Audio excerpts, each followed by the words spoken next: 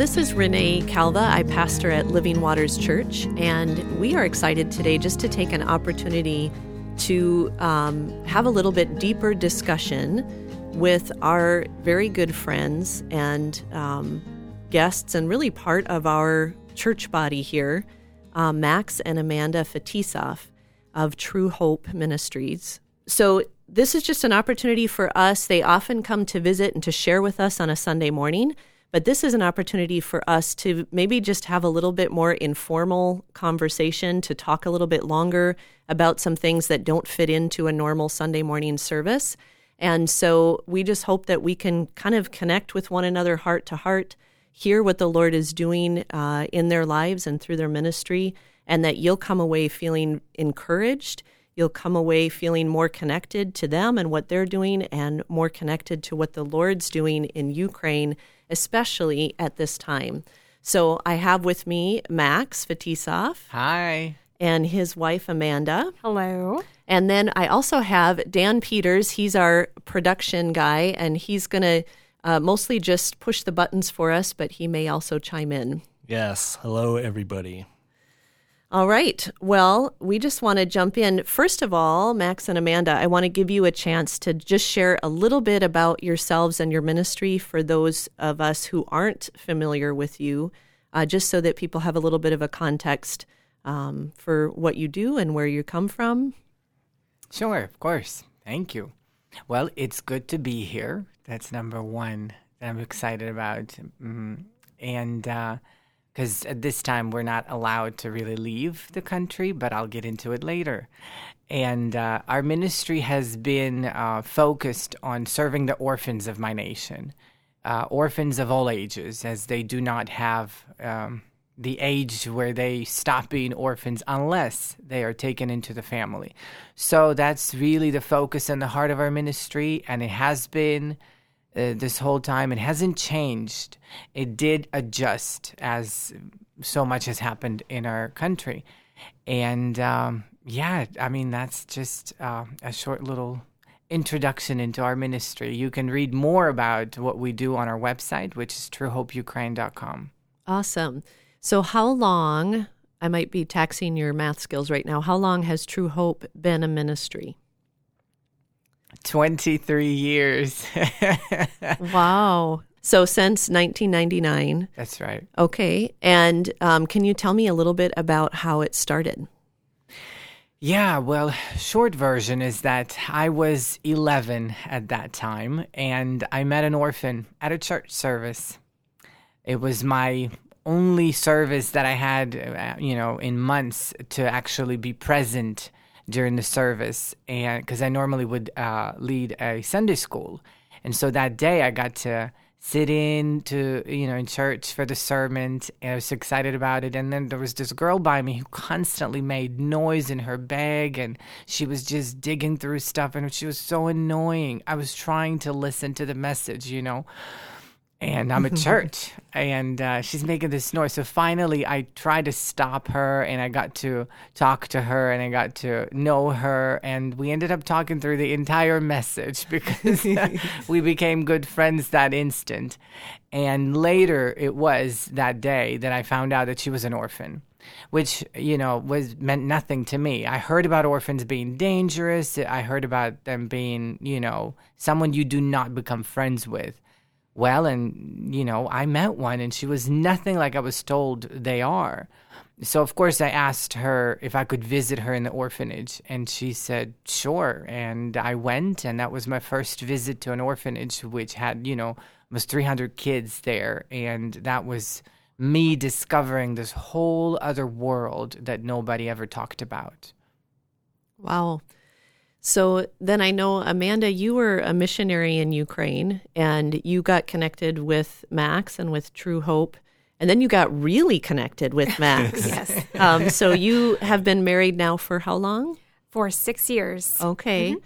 And so tell me a little bit about kind of what the scope of True Hope was before this last year with the war, as far as, different different activities, ministry activities that True Hope was doing? So we minister to orphans in all different ways, and not just orphans, but also the vulnerable in our community, low-income families, homeless, people with disabilities.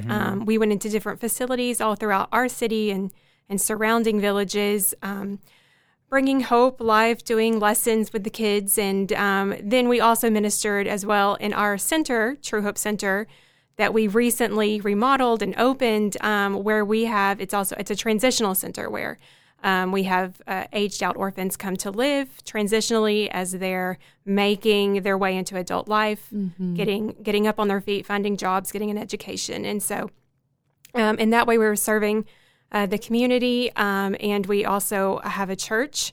Max and I pastor a church as well, and it was growing and doing well, and we were just happy to serve the community. We were actually looking at expanding, and we had been given opportunities to start a possible church or another center in another village a couple of hours away. So we had lots of opportunities, we were quite busy already with things happening. Yeah. And then when the war started, a lot of that changed. Yeah. So can you tell me a little bit about that? At the time of this discussion, it's been a year almost, or already since? Almost. Yeah, not quite a year. So tell me a little bit about that. What has changed as far as your ministry activities? I think obviously the mission is the same. But what has changed about how you're serving? Well, in one way, many of the orphans, especially the younger orphans, were evacuated to different countries for safety. And so the facilities we visited, the orphanages, boarding schools, the kids were no longer there.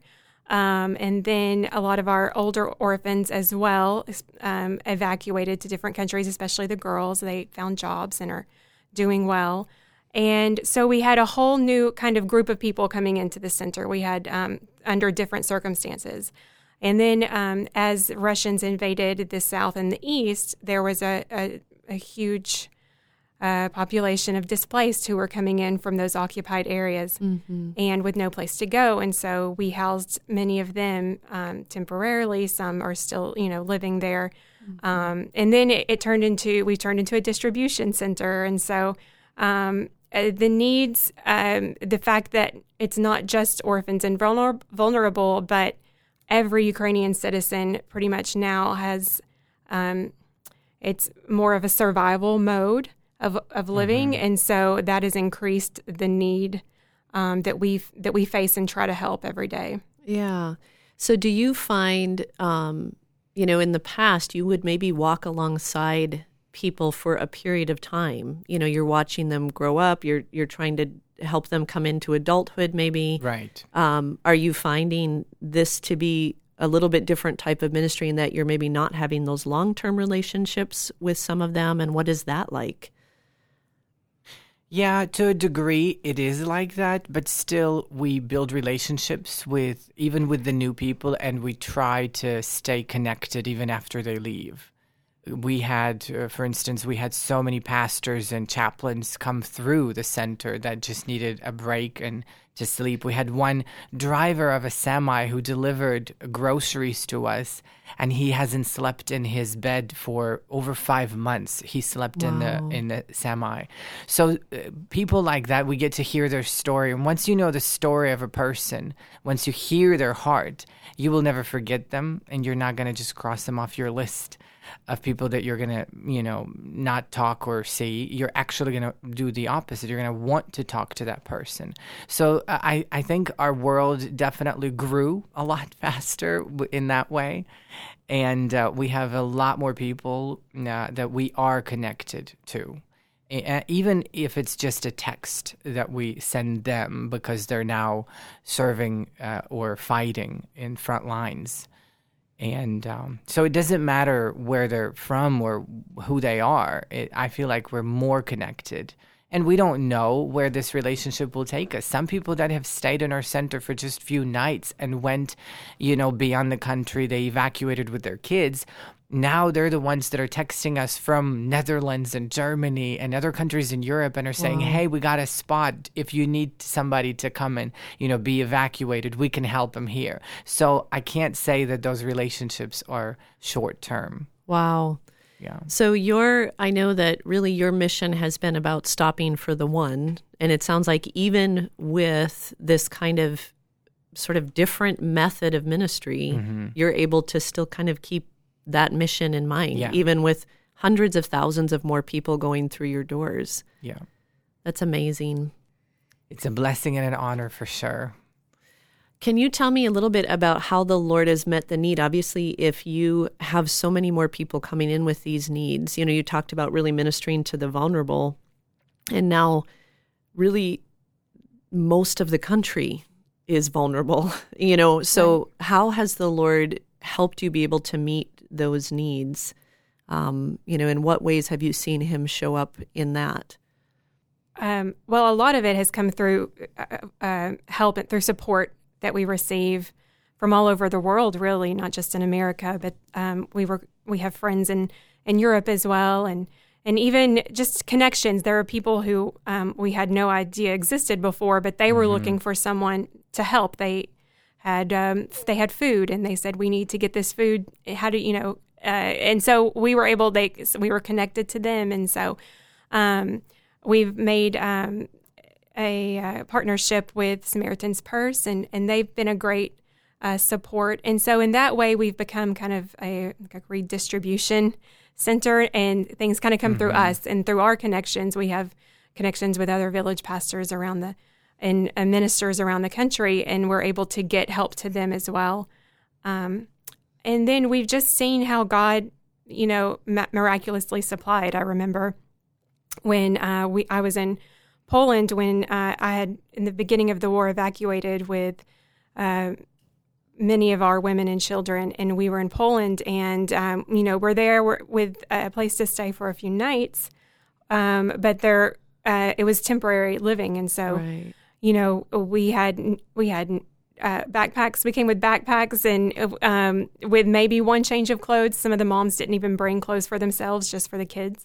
Wow. And so to see how God miraculously supplied, not even through churches or believers necessarily, it was just through the everyday person. We were in the shelter. Someone would walk by and find out that Ukrainians were living there, and they would bring clothes or food that they had picked up at the store. And even with living, God miraculously provided for that. It was, we were at a dead end and had done all that we could do, and just bam, all of a sudden a door opened, and we were able to find places to live for some of our moms and kids. And it's just that, daily bread, trusting the Lord for the daily bread. Right. We've talked a little bit about the ministry, but you also mentioned that you pastor a church. So talk a little bit about shepherding. It's different, serving through a ministry, but there's something different about shepherding a church body together through something like this. Can you talk a little bit about that, what the Lord is showing you, how your church is growing, just even in their faith through this process, what some of the challenges have been? Right. Anything in that area? Yeah. Well, first of all, I think God gave us a very different kind of authority at this time during war to speak on behalf of the spiritual authority and have that spiritual authority. I feel like so many people in our church and outside our church were waiting to hear a voice that can tell them what to do to be safe. What do I do to survive? What do I do to protect my family? Like, what's the right thing to do? Do I pick up the weapon if I have to, or do I not kill like the Bible teaches? So all of those questions were really not just a discussion question that you just sit at home and enjoy this conversation about what's written in the Bible, it became real. This Right. question became so real for so many, especially for men. They didn't know, and they needed that guidance. And I feel like the Lord has given us the voice to be that for them. Not that we have all the answers, but we were the ones that were willing to stay with them through the whole thing to the end. And we were willing to search God's heart in that, his kingdom. What does he want from us? And what does he ask of us? And so it's been a lot. I mean, it's been not easy, to say the least, because there's always disagreements, even in the body of Christ that is so holy and, amazing. But people tend to disagree on everything. And so, of course, there's those that believe one thing and don't believe the other thing. And of course, there was arguing and fighting.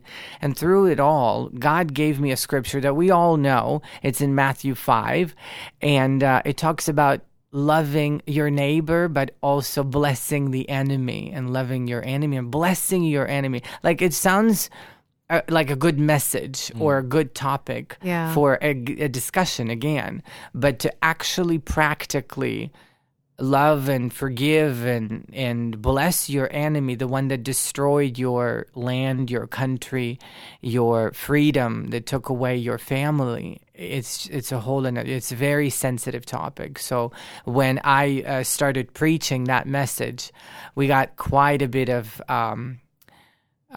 what's the word I'm looking for? Quite a bit of resistance and persecution in a way. And most of persecution actually happened from other believers who had a different revelation and different approach to it. They feel like it's the time to hate the enemy and do everything in your power to stop the enemy. And we all know the enemy isn't a human. The enemy isn't somebody who speaks Russian or Chinese or whatever language you may not like, or the culture.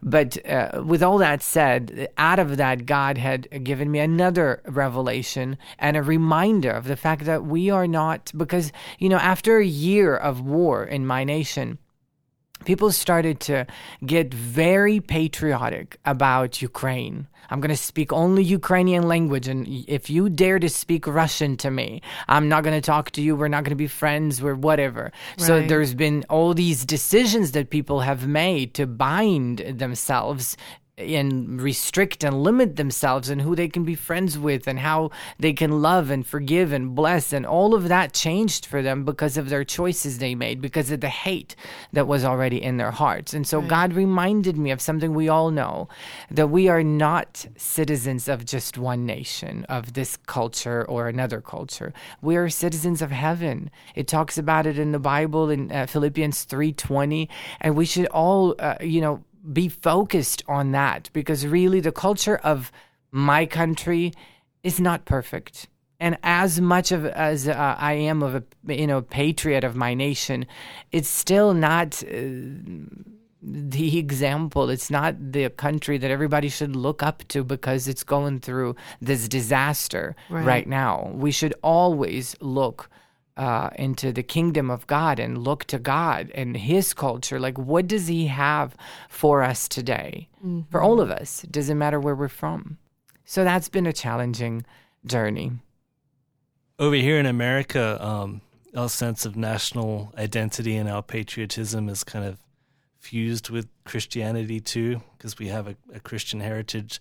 I don't know much about Ukraine and the religious makeup, but would you say there's a view that God is on our side of the war, or how does the national view fuse with how Christians view what's going on?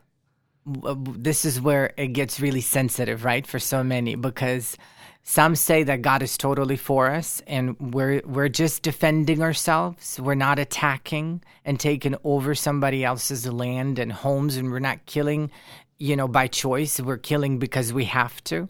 But at the same time, murder is murder, and killing is killing. It's just that. I mean, if we look at the scripture and the Bible, don't get me wrong, I'm not going to get into the politics of it.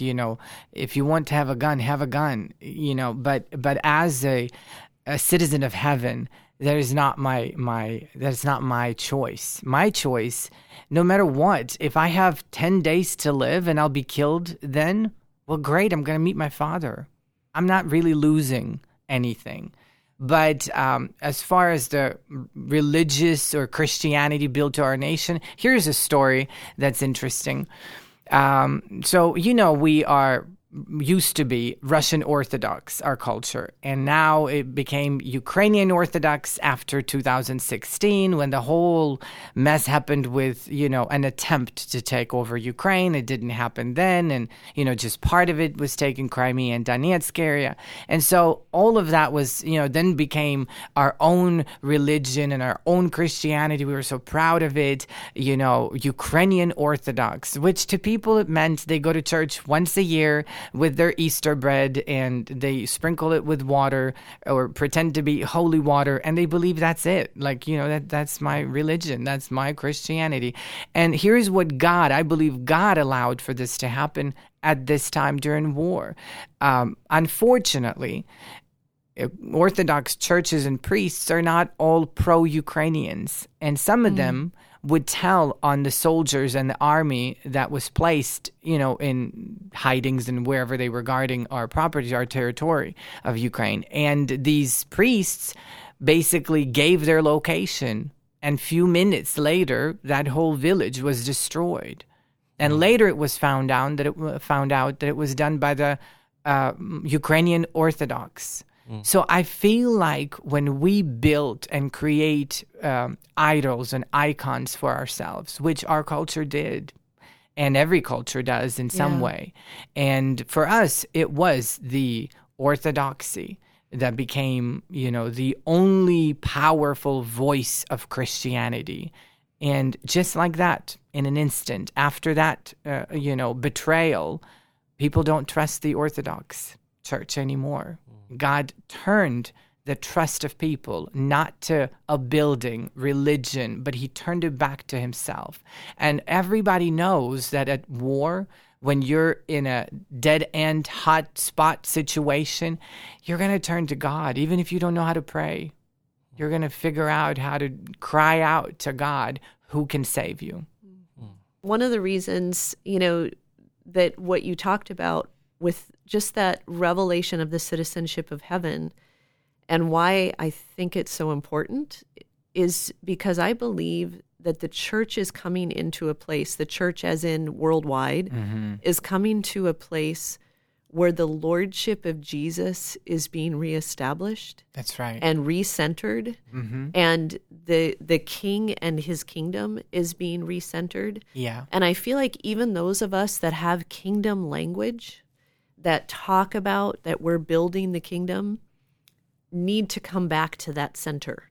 I think that's why it probably strikes a chord and why it feels like, wow, we need to talk about that more, because I think it's really something that the Lord's doing in the church overall, and especially in the Western church.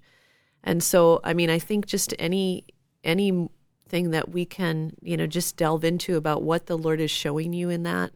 And, even just, I think both Dan and I would say that's an area that the Lord's also been speaking to us. And, we would like it not to take war on our soil to help us learn that. Of course. I think I've noticed, for me, that was definitely a revelation. We've talked about forgiving and loving your enemies and received a lot of, kind of, like he said, resistance from that. But it's just a misunderstanding of what, the forgiveness is, I think, on that part. We're not talking about necessarily restoration. That's a totally different level that, the God gives us different instructions for in the Bible. Forgiving is, letting go and letting God have his way with that person, and letting go of, your right, or what we think is our right, to punish. Right. But within that, we saw just so much. And of course, with every trauma, hurt, there comes anger, hate. And within this, and all of that anger and hate turns into exactly what you don't want to become, what you're fighting. Right. Right. And so within that, the Ukrainian people, we've seen this nationalistic, love for the language, love for the culture come up, which is not bad. It's a good thing. But when your allegiance to that requires you to put that as a priority above what God asks us to do, if it's causing me to hate someone, Right. which is exactly what is not the kingdom of God, and it's saying that I cannot forgive someone, which goes against what the kingdom of God is, then that's where the problem lies. And so that's what I've noticed. And so for me, and in the American church as well, and I'm sure all over the world, it's an issue where it's about our allegiance and what is our priorities? Where do our priorities lie? And I've noticed, in the being, American, living in Ukraine, going through war. Yeah. As Christians in America, we have this idea of our, American nation. It's God's nation. And we have this idea of being protected and this idea of flourishing and only, good, positive things. And it's because we're Christians and because we're protected. And the truth is, in the kingdom of God, we will experience suffering and we will experience hardship. And the benefit that we have as his children is that he's there with us and through it all. Yeah. And there's that intimacy that we see his power, we see his hand, like I was talking about before.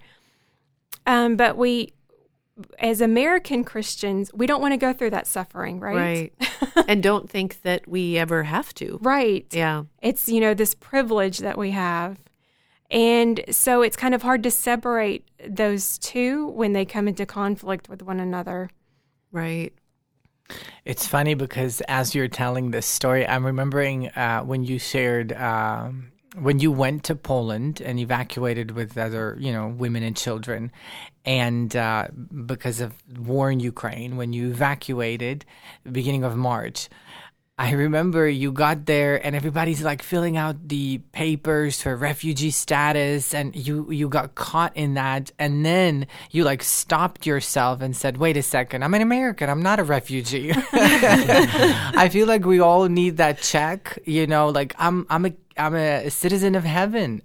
This doesn't affect me. Yeah. The hate that the world is spreading, we should all have that sobering, wait a second, this is not mine to carry or jump into.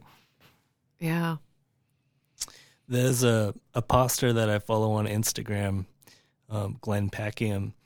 A year or two ago, he posted something about how as an American Christian, I have more in common with a Christian in Iran or any part of the world than my agnostic next door neighbor or atheist next door neighbor, whatever. And it just struck me because I know that that's true, but I don't feel it just because of the way our culture tells us to think about who's the enemy, who's in, who's out. Mm-hmm. And it makes sense too, in 1 Peter it talks about the church being a holy nation. So anyone who is in Christ is God's nation. It's not this nation or that nation. Yeah. So I wonder, just in light of that, do you have any relationships with Christians in Russia? Yes. I have quite a few pastors I'm friends with, and some are still connected in a very difficult way to reach each other. But others have stopped talking to us and are done. I'm not. I even have relatives out there. So for me, it doesn't matter. I do have a story to tell you guys out of John 10. You'll probably know it, but it kind of goes along with this mentality. This is what war in Ukraine did to a lot of the people in Ukraine, a lot of the pastors in Ukraine. It's a scripture about the sheep know the voice of the shepherd. And it talks about a hired shepherd and the one that is true shepherd. And of course, it's Jesus. So the difference is that when a wolf comes and a hired shepherd sees the wolf, he ditches the sheep. Yeah. And when it is, when we know our shepherd, true shepherd, one and only shepherd, who's gonna, it says, lay his life down for his sheep. So I think that's the difference that we actually witnessed it. And I'm not talking about pastors being, whatever, irresponsible and hired, and they loved their church, they loved their people. And they talked about, I'm going to stay with you guys until the end. But then when war came, they disappeared. Yeah. They didn't even notify their churches. A lot of these churches were left without pastors and still are. It's been, almost a year, and these pastors did not return. They picked up their family and disappeared. And so that, I feel like, you can be angry about it, which many people got angry about it, started hating their own pastors and their families. And you name it. It got really weird and awkward in church. But at the same time, through all that, I feel like God has filtered even more his church. He cleans up pretty well. Yeah. The sifting that's gone on. Yeah, it needed to happen. Yeah. I think that speaks again to the church at large, coming away from these theoretical ideals of Christianity and having to actually walk it out. And, I think to some degree, like what you were talking about, Amanda, with the kind of chosen people mentality that we can have, we've kind of shaped the ideals of Christianity around our own culture, right. around our own ideals and our own, and it's starting to come apart, even with the challenges that have been faced here. And so even to a larger degree, I'm sure part of that's happened in Ukraine as well, that sifting and that kind of really helping us see what we actually are trusting in and what we actually do believe. We can say we believe this, but what do we actually believe? And even, I think there's a lot of things people have really, truly believed in and realized that is not even a biblical belief. Right. That's extra biblical. Yeah. And we've just kind of slapped biblical on it. Yeah. And so I feel like reestablishing the culture of heaven, reestablishing the culture of the kingdom, not dressing up our own culture with the culture of the kingdom that seems to benefit that, but really being willing to leave that behind and step into the fullness of the culture of the kingdom.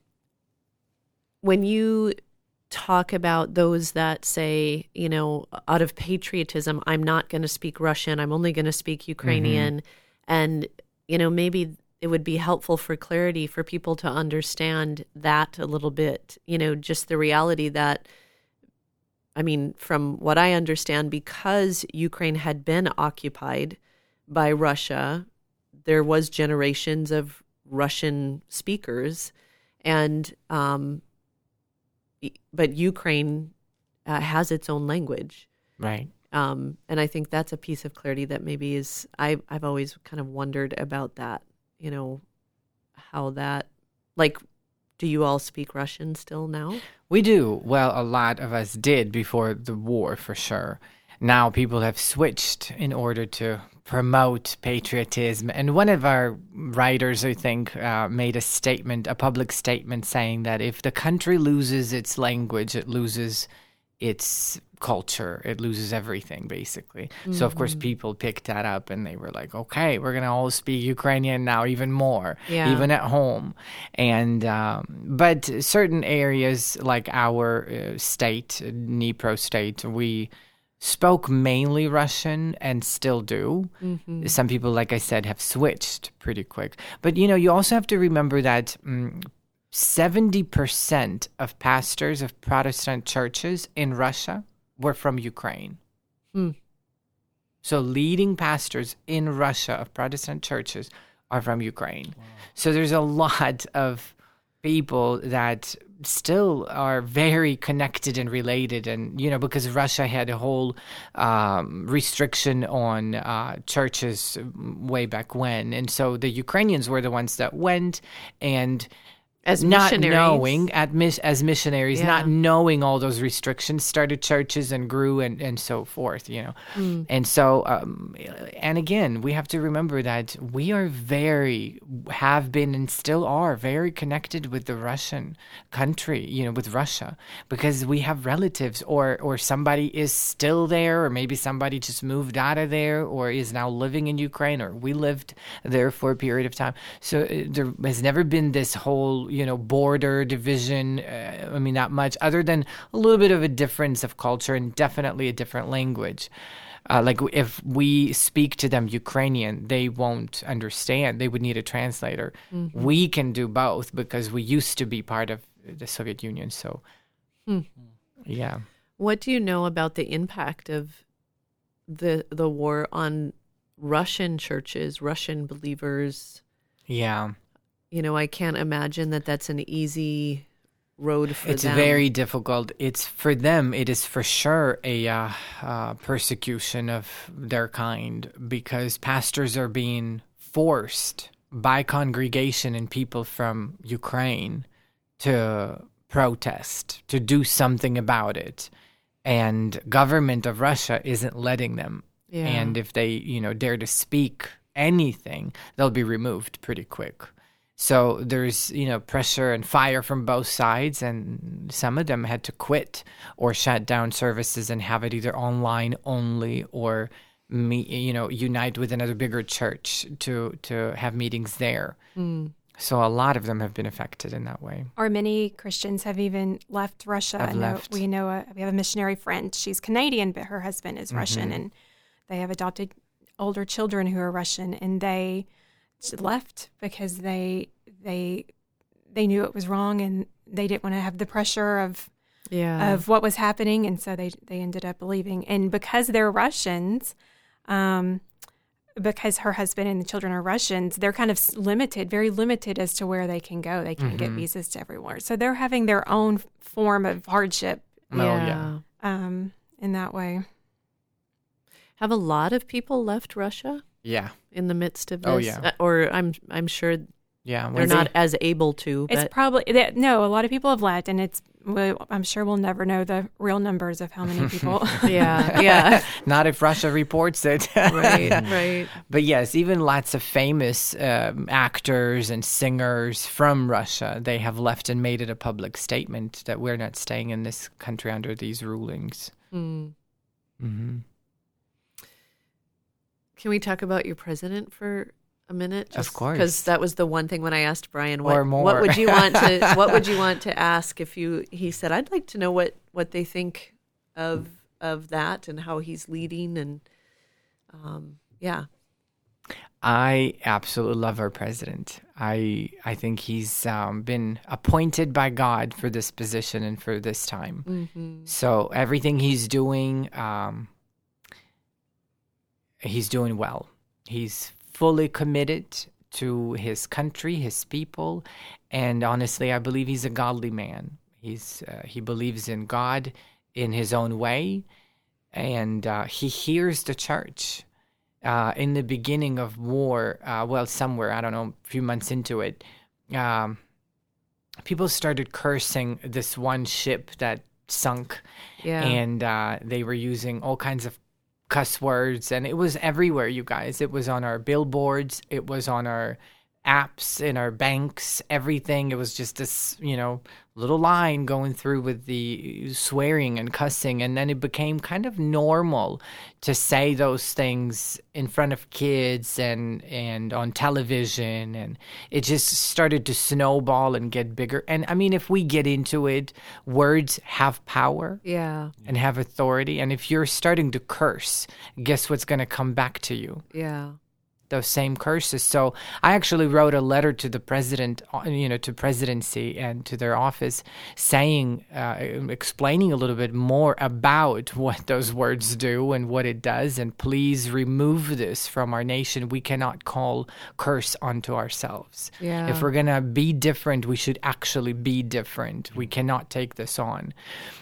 So another, a few weeks went by, and a well-known pastor in our country who's a blogger as well. He has, lots of subscribers and followers. He made that same exact statement. It's like he read my letter. He was encouraging everybody to stop cursing, to stop inviting the curse into our nation and into our lives. Because if we begin this journey of hate, again, it only brings that which we don't want, more sin in our lives and more destruction in our families, and more hate will, birth more hate. I always talk about this now, that a bullet or a weapon destroys your today, and hate destroys your future. The future of your kids and grandkids. Yeah. And we don't want that. I remember one time I was in a little church in a village I was invited to speak at. This was years ago. And when I got there, a pastor rushes to me to say, "Hey, Max, we got some guests. It's kind of a surprise and to me as well. Would you mind if some of your time will give to them? The missionaries from Germany came. There's 20 of them. They're like young adults and teenagers." And I said, "Well, absolutely. They can talk. That's great."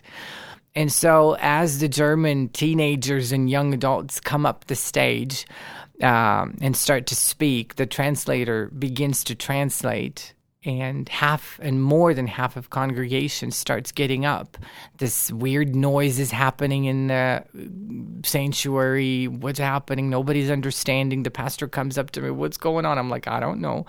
And all the old people have left the service without even listening to what they had to say, because a lot of those people have survived and lived through war. They lost someone to Germans. They've been slaves to Germans, and even the language was something they hated. They could not stand to hear it, and it brought back memories of that same pain that they felt back in the day of war. And so that same day, Pastor and I and the team of Germans, of course, got together. We prayed, and he said, "What do I do?" I said, "Well, I don't know, but let's trust the Lord, So we prayed, trusted the Lord, and they had a scheduled evening service as well. So all these old people came back again for an evening service, hoping that, there's going to be no Germans again.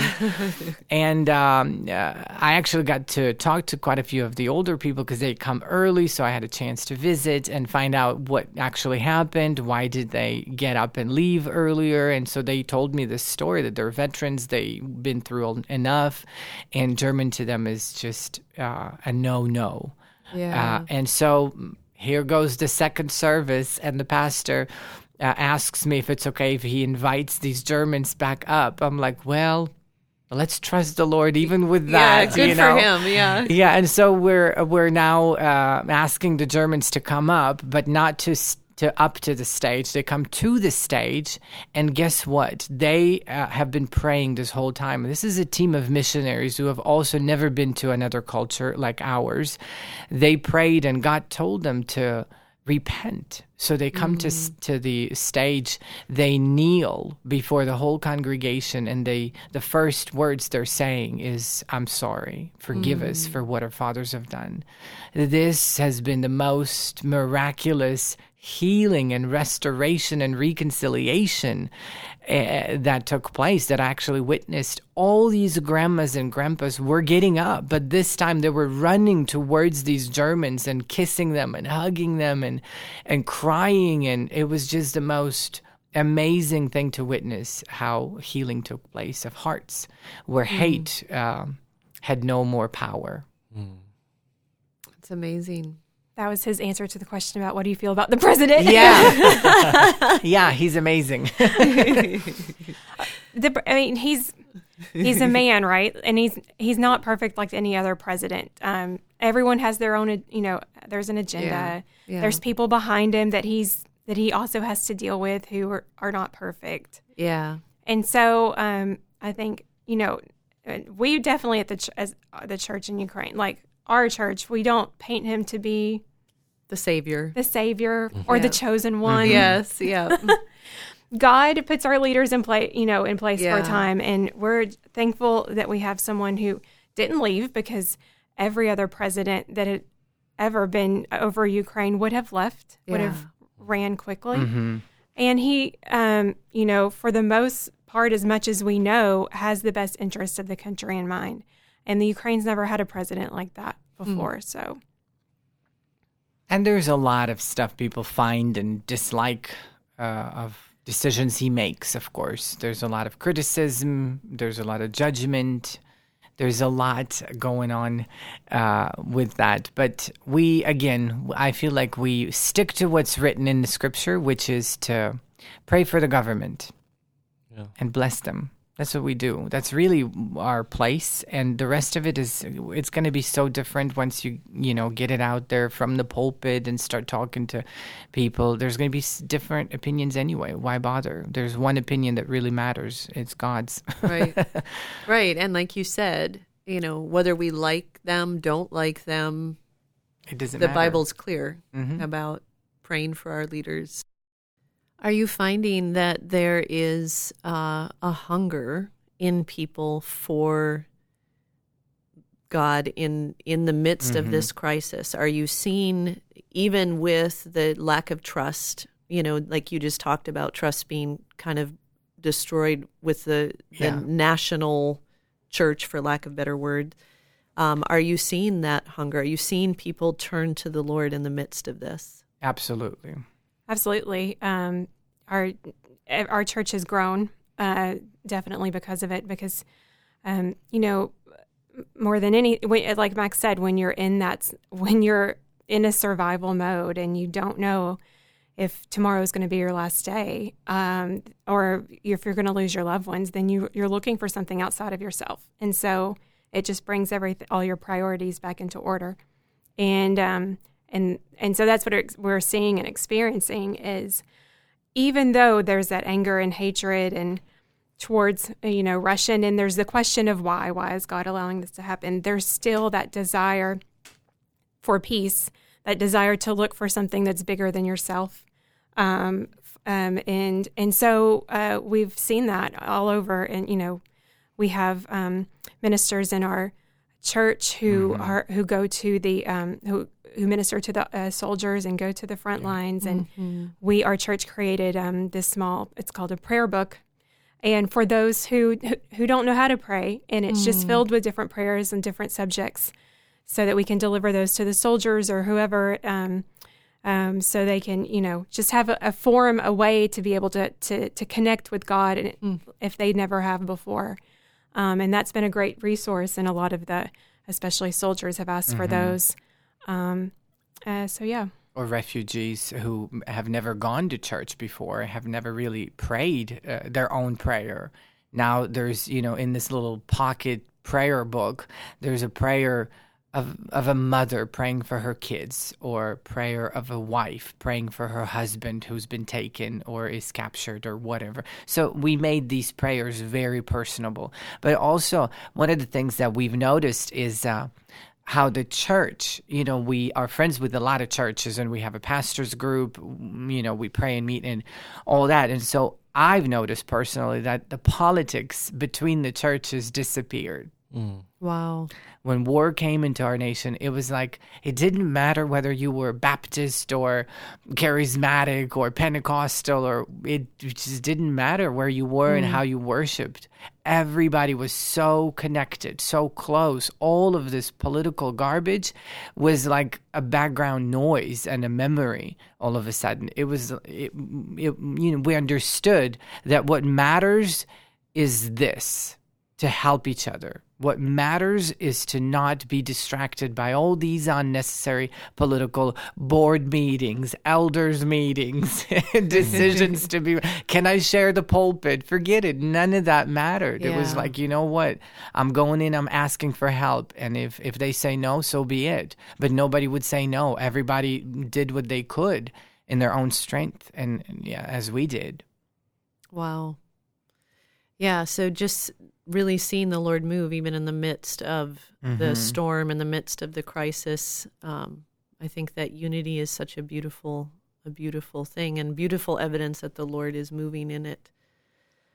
Can you tell me how the morale is just of the church, of a lot of the ministers? I know you have, you've had a large team. I'm guessing some of your team has actually evacuated or been assigned in other ways. Can you tell me a little bit about that? How are people doing in general in your church and in the ministry team? Actually, our team has grown. Wow. Some of the who evacuated, most who evacuated of our church members have returned since then, and Wow. and even more have joined in. And I think it's up and down. Our morale, for the most part, like Max said, the unity gives us strength in that way. That the church is unified, and that we're unified in seeking the Lord and wanting His will in Ukraine. But there are the times when where things get real, and when you wake up and you hear the explosions, or when your electricity is being shut off every day, 4 hours at a time, 3 times a day, when you're it's hard to find work and you're not sure how to feed your family. So there are things that get very real, and so there are times where we have to come back to that place of trust and surrender and encouragement and walking and going back into living in peace. And so it goes up and down, but thankfully that's what the church is there for, to encourage one another. We all have our moments, and sometimes one is weak and the other is strong, and we just come together and walk together through all of that. Yeah, I think really that's the key to for all of us at this season, to be together, because together we are strong. We heard these kind of quotes a lot, and we all know what they mean, but we actually get to live it, because everybody's in a place of need of something. I need a house, I need a job, I need food, I need comfort, I'm stressed, I need help with my depression, I need something. And people aren't afraid to say that, to verbalize that. And because they're not afraid to actually be transparent and vulnerable about it, I feel like that unites us. We all remember the scripture, and I feel like that's kind of our morale, unspoken, unwritten, but in our hearts. Romans chapter 12, it says that we rejoice with those that rejoice, and we cry with those that cry. Yeah. So if we take that seriously and actually do it, we do it. You laugh with those that celebrate life, and then you cry with those that mourn someone. Yeah. And it's a journey of relationship again, and it becomes very significant, and it connects us, it unites our hearts, and it's all around, faith in God, because there is nobody else that you can really put your faith in. It's not worth it. So do you find, I would imagine with all that's going on, there is a lot of mourning. There is a lot of, beyond even just loss of life, just even the grieving of dreams and what people thought their life would be, or what they were building in their family, or, any of those things. How do you keep from kind of getting jaded to those, just that kind of emotional weariness that can come? How do you keep that compassion flowing where just a lot of compassion is required? It's a good question. And I wish I could tell you where it came from other than the Lord. Yeah. Because there are definitely times where you just tell the Lord, I'm done. I'm done feeling it. I'm done hurting. I'm done giving. And then you wake up and His mercies are new every morning, and you start another day. And I think one of the things that's been key for us, obviously there are a lot of other cities who experienced a lot of destruction and trauma in Ukraine. And thankfully, as of today, our city has been a city of refuge. And that's what we've called it from the beginning. And, there have been explosions, there have been deaths. But many people have come to our city from all over the country, and God has protected us in a lot of ways. So with that, because one of the things that's helped us, because our city has, we've been able to maintain some sort of stability, whereas others haven't. One of the things that's helped us is that we just keep on living. And, we've decided that we're not going to stop living. We're not going to stop daily activities. We're not going to stop church events. And we're not going to stop celebrating the life that we do have right now. Yeah. And so there are times that we mourn, but there are also times that we celebrate. We celebrate birthdays. We celebrate anniversaries. We celebrate family. We recently, or not recently, in the fall had a family day. We invited the neighborhood to a carnival outside the church and just had a day of celebration for families. Wow. We did. And just to have that little bit of normalcy and something to look forward to tomorrow or the next week has kept us all going. And that realization that one day this all will end, and we can't get stuck in this. Momentum of war. We have to, there's real life that we have to live. So it sounds like you guys aren't even thinking about how does this war play out? How does it end? What needs to happen? You're just really focused on what God's called you to do in the moment. Yeah. Because from our perspective, I just can't make sense of it all. It just seems to go on. And, you hear people talking about what needs to happen, who needs to do what. But I'm just really encouraged to hear how focused you are on what God's given in front of you. Yeah. Thank you. It really has been since the very first day of war that God has made it very clear to us that we had to be focused on Him, His kingdom, His culture, His heart. Otherwise, because the first 2 weeks into war, I was reading news because they were coming up, this happened, this exploded, this blew up, this many people died, whatever. So you're getting all these, updates. And I was reading every single one. And then I caught myself to be sucked into this news atmosphere, news feeling, news hate, whatever their agenda was to put it out there.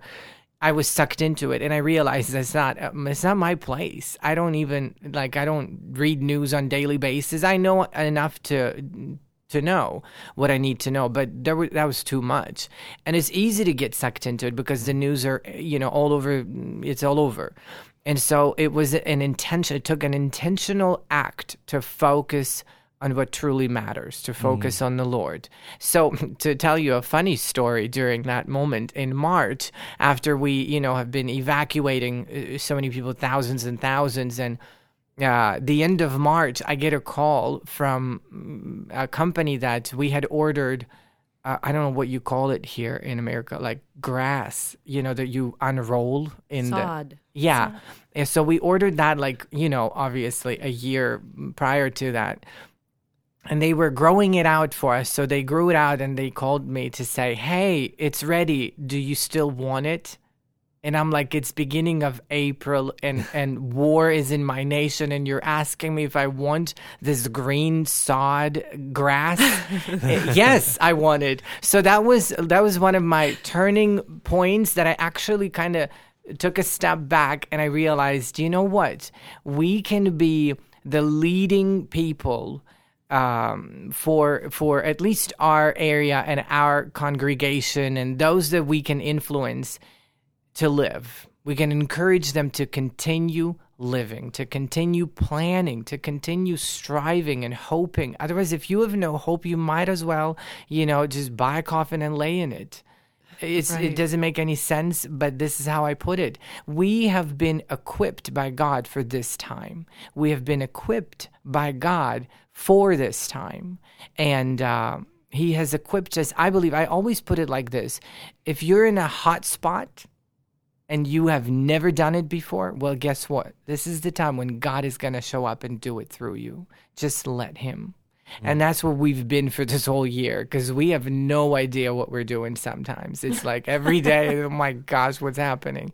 And then God shows up, like with this grass, for crying out loud. I'm literally unrolling and cutting slices of this grass in our little park area by the church.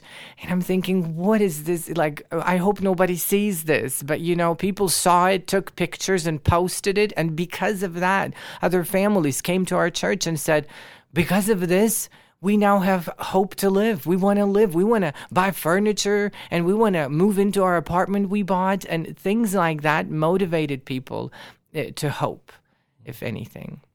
So, wow. Yeah.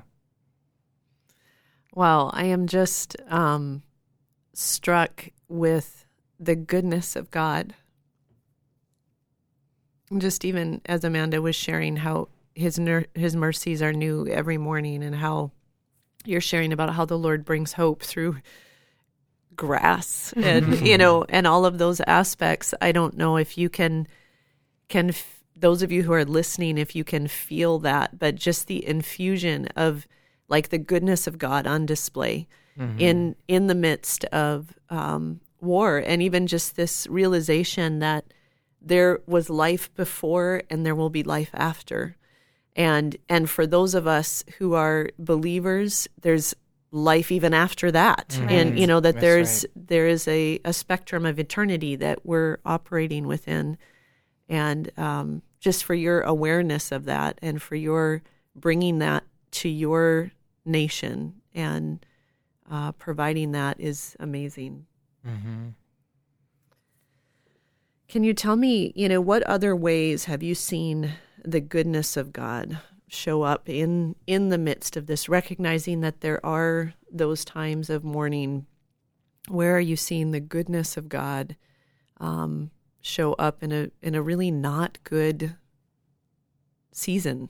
Yeah, every day is it's a lot of bad information and bad news that we get. And I don't talk about just nationwide news. I'm talking about privately. You get a text, you get a call, and we get so many. We get 6 phones, and they're all constantly ringing, and things are coming in.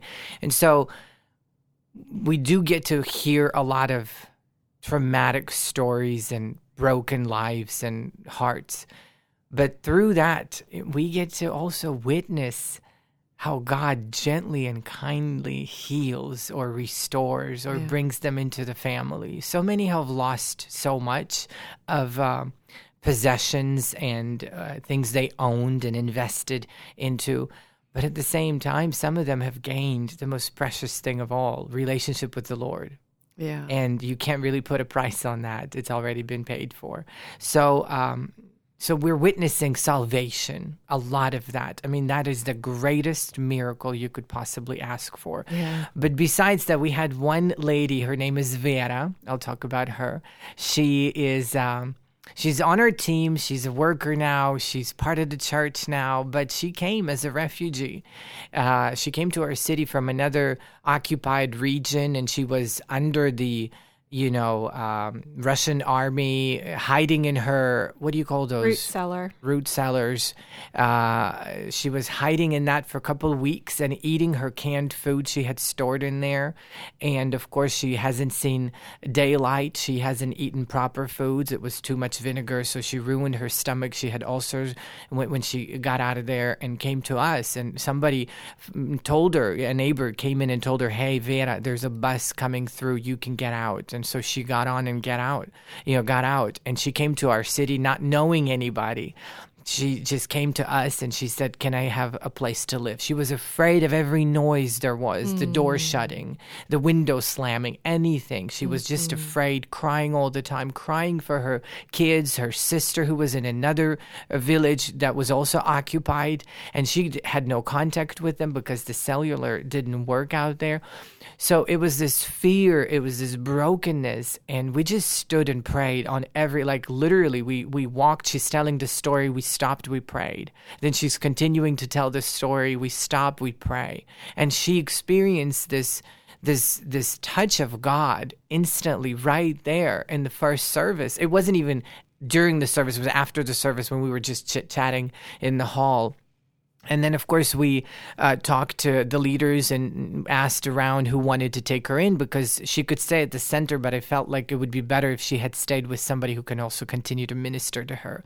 So one of the leaders, Luba, she volunteered her home, and she said, you can stay with us. My husband and I will be happy to have you. So they took her in. Long story short, she's now part of the church. She's on staff. She's ministering. She's serving. She calls this her family. And now her sister that was in the occupied village is also with us at the church and was able to get out. So this is a miracle to her. We even went to her village now that has been deoccupied. It's still, not hooked up to electricity or water and whatever. So we went to fix her broken house because of an explosion. Part of the roof flew off. And so we went to help her restore some of that. She still can't go back. But there's hope for her, and there's hope for all of us, even when we are in our darkest. Wow, that's awesome. Yeah. Any other testimonies that you want to share? I think just in general, like something that God's shown me in this time is how much I really underestimate his ability to reach people. And I feel like somehow it's my job to convince or just to convince them of his goodness, or somehow do something so their heart's healed or comfort. And what I'm able to do is very limited, but he's not limited. Mm-hmm. And we have seen him reach people that it was just, well, if God doesn't do something, then we don't know what's going to happen with this person. And we've seen him reach them in his own way, in his own time. And it's not how we expected it to be. Mm-hmm.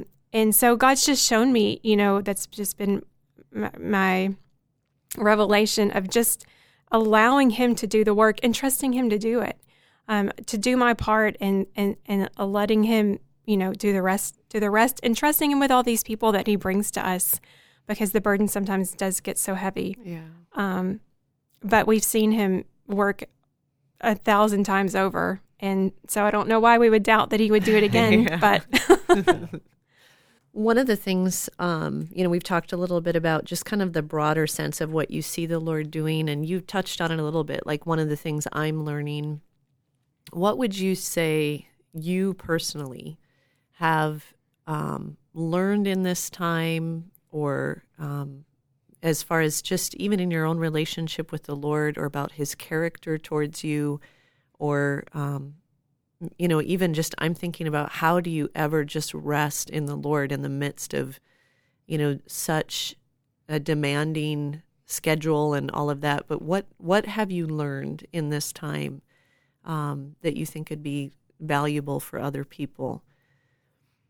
Well, for me, I think it's just the reality of things that I've theoretically learned about God and my relationship with him have now become a reality, where I need to cling to these things. I need him to be faithful. I need him to be good. I need to have his rest. And like I can't say that I've found his rest, but it really is a daily dependence on him. And I'm thankful for that. I'm thankful for that manna that comes every single day, and that keeps me connected to him in this. And what we don't realize is just, war creates a heightened sense of things that we experience really every day. Like we don't know in our real lives, we don't really realize how little control we have over our lives. Right. And we think we do. There's this illusion, and war just brings that to a reality where you realize I have no control over what's going to happen, and so it keeps us, dependent on him every day. And for me, I've just been, thankful for that lesson in all of this. Yeah, I think it's been a walk of faith for me. We talk about it, again, we read it, and then you actually get to walk it out. It's one thing to talk about faith. It's another thing to act on it. Right. And when everybody's watching you as well, being a pastor of a church and being leaders at the church, people do watch.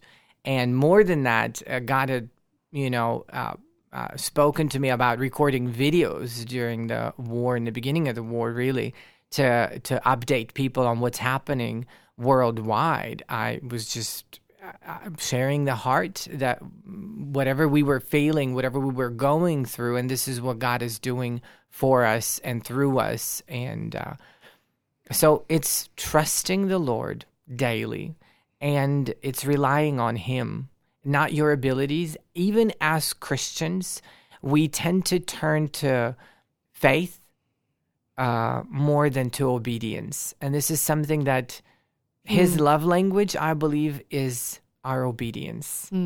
So sometimes it's like, I don't feel like going to a mission trip, and I don't feel like, sir, it doesn't matter what you feel. It doesn't matter whether you're ready or not. It doesn't even matter whether you have finances for it or not. If you trust Him, He'll make it happen. He'll make a way. He'll provide. After all, He is the provider. He'll equip you for what you need to do. So that's the whole trust piece. I feel like we have started, as Christians all around the world, have started to rely on what we can do, what our wallet has enough for, and what our abilities are, and the amount of chairs we have in the church, and how many we can, fit, and the capacity of the church. It doesn't matter. Again, what does matter is trusting the Lord. And so I feel like that's been a huge piece for us, to not really rely on anything we've known or had, because it wouldn't be enough anyway. And it's been definitely a journey of faith. A journey of obedience every day. Instead of just believing, you obey. I don't feel it. I don't necessarily understand it, but I'm going to do it, Lord. If you say to do it, I'm going to do it. And there's no time to analyze it, to overthink it, to talk to somebody and get the proper advice and wisdom on it. You just do it because God spoke to you. He spoke to me many times at night, awoken me, to speak to me. And I took notes, and I made sure that I communicated that to people that very next day. Because there was a reason He spoke to me about those things. There was a reason He did what He did. And so, again, I feel like we cannot live by faith. We also have to live in obedience to God. Yeah, that's so encouraging when you talk about the difference between belief and obedience, particularly through the lens of what you were talking about earlier about heavenly citizenship and enemy love. I think about those things a lot, but I also realize I'm in a position where it can mainly just be theoretical, and I can just think about it and say, yes, this is what I believe. This is what I would do. Yeah. But I'm so encouraged that the Holy Spirit has empowered you guys to actually walk that out. So it's not just a theological position you take. And I hope our listeners can just hear that, the teachings that Jesus has given in His Word, the Holy Spirit backs that up with power to actually walk that out.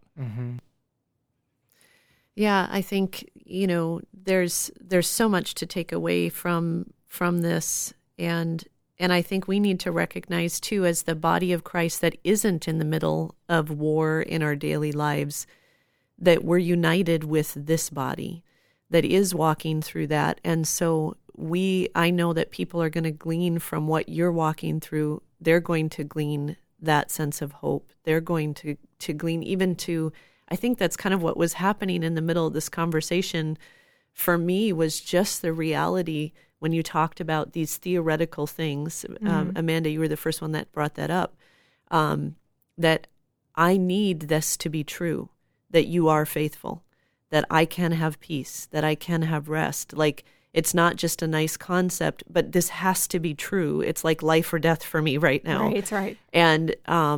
And I think there's just something so precious about that. And there's a cost sometimes for that reality and that revelation. that you're walking through. But I think, that can encourage us as well, because it needs to go beyond the theoretical. It needs to go beyond just what we believe into what we're actually willing to obey in and walk in with Jesus. And we have to also remember that each one of us is at war. It doesn't matter whether your country is at war. We all are. Our battle isn't with the flesh and bones. Our battle isn't with the flag and the language. We have a battle. Each one has a battle. Even if you're thinking, well, I'm not in that situation, it doesn't really apply to me. It does, because you're battling your health issues, maybe. You're battling in your relationships that are falling apart. Everybody has something they are battling with. And in all of this battle, I want victory with the Lord. And that's the only way to get it. Yeah, I think that's a really important point as it relates to recognizing that war is really just the effects of sin on the earth, just like all of those other battles that you talked about. And that Jesus, what he did was enough for that, both for the forgiveness of what is walked out in that, but also for the healing of those who are affected by it. So just like you were talking about, Amanda, how he is so much more able than we maybe think, he is to really bring healing to people who have walked through really horrendous, traumatic loss. And that not only was what Jesus did on the cross enough for the sin that was done against them, but it's enough for the healing that they need and the wholeness that they need, that brokenness that came because of the sin. It's a powerful thing that you get to see that worked out on the day-to-day. And it's a good encouragement for us. Wow, this has just been a really powerful conversation for me. I know for others, I know that it will be encouraging, it'll be informative, but more than anything, it'll be encouraging. And I feel like, even that sense of hope that you were able to release is going to really meet people where they're at. Would you be willing, just as we close, just to pray? Can we pray together and pray for those who are listening? Of course. Father, we thank you for the fact that we can hear your heart and we can reflect your heart here on earth in our own little lives and through our little lives, in our circumstances, in our families, at our jobs, in school, wherever we may be. We thank you that we get this privilege, this honor to not only be called your children, but to actually be your children, to have the authority that you have trusted each one of us and to walk it out, to live it out. Father, we thank you for how you have given to all of us your perfect peace. And we pray that you guard that peace, that we don't lose the peace, that circumstances of our lives do not distract us from protecting the peace that you have trusted us with. Father, we thank you that we can also share this peace, that we are no longer slaves to sin, that we are no longer slaves to one nation or another, but we are free. In your kingdom, we are free. And we thank you for the cross that has become a symbol that reminds us all that there has been a price that's been paid for us. So each one has direct access to you. So today, I pray for each one that is listening, that will be listening, that you save their hearts, as we all need salvation, that you reach them wherever they are at. And if you're listening right now, I pray for you, personally for you, and I say, you are free from slavery. You are free from bondage. You are free from addictions. You are free from depression. You are free from suicide thoughts. You are free because of his paid price. And we thank you, Lord, for how much you love us today. Amen. Amen. Well, thank you so much, Max and Amanda, for being with us. And can you remind people one more time where they can give to True Hope, or also see information about what is going on at True Hope? Yeah, we have Facebook, True Hope Ukraine. We have Instagram, True Hope UA, and we have website, truehopeukraine.com, and you can give through that. I'll put all the links in the description. Thank you. So. Thank you. Awesome. Thank you so much. Thanks for taking the time.